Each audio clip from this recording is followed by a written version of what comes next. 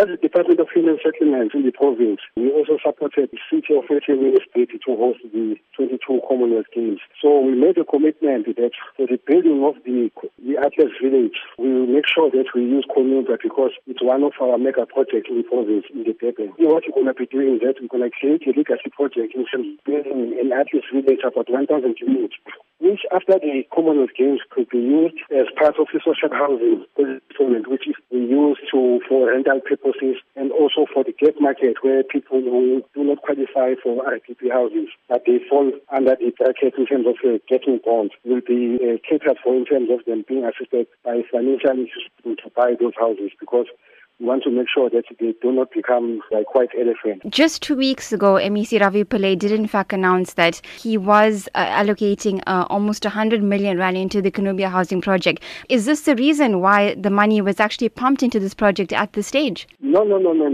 The funding for the Atlas Village will be coming via a special grant, either from the National Department of Human Settlements as well as from the private sector, because in Cornubia it's a partnership between us and Songathi Village Development. So the amounts that was announced had nothing to do with the bid. But what's going to happen is that Cornubia is an integrated residential program. There's different facets in terms of we cater for those who are free houses, then there's going to be rent stock.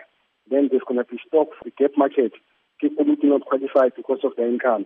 So between now and the next 5 years, 2021, we're going to be continuing to build houses in Cornubia as we are doing now.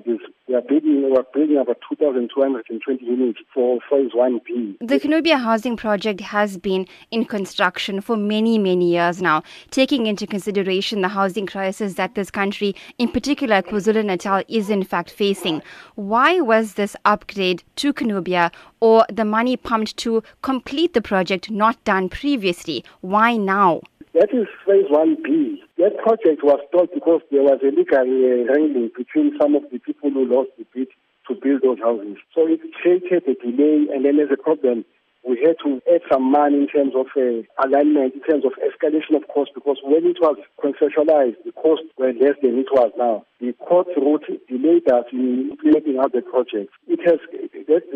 The 100 million has got nothing to do with the announcement. Does the KwaZulu-Natal Housing Department not feel that the Cornubia Housing project, which was intended for people that cannot afford housing, could be better suited for the poor as opposed to luxury units for athletes coming for the Commonwealth Games? No, the Cornubia project, as I said, it's an integrated residential project. There is one that is catering for people those are free houses, what we call RPP houses. There is another policy instrument we are using, social housing or rental stock. Then there's one which we call gap housing. The project of Cornubia originally has always been like that. Certainly, there's going to be a balance. It's not that we are doing anything specifically for the Commonwealth Games, as it were. But what is happening is that we said for the gap market, if as a province we want to make sure that there's an uptake for this kind of houses, we're going to build those houses. And then after that, they'll be sold to those people who are going to be financed by banks. At the end of it should yield about 25,000 units. This 1,000 is just one drop in an ocean because we are talking about 25,000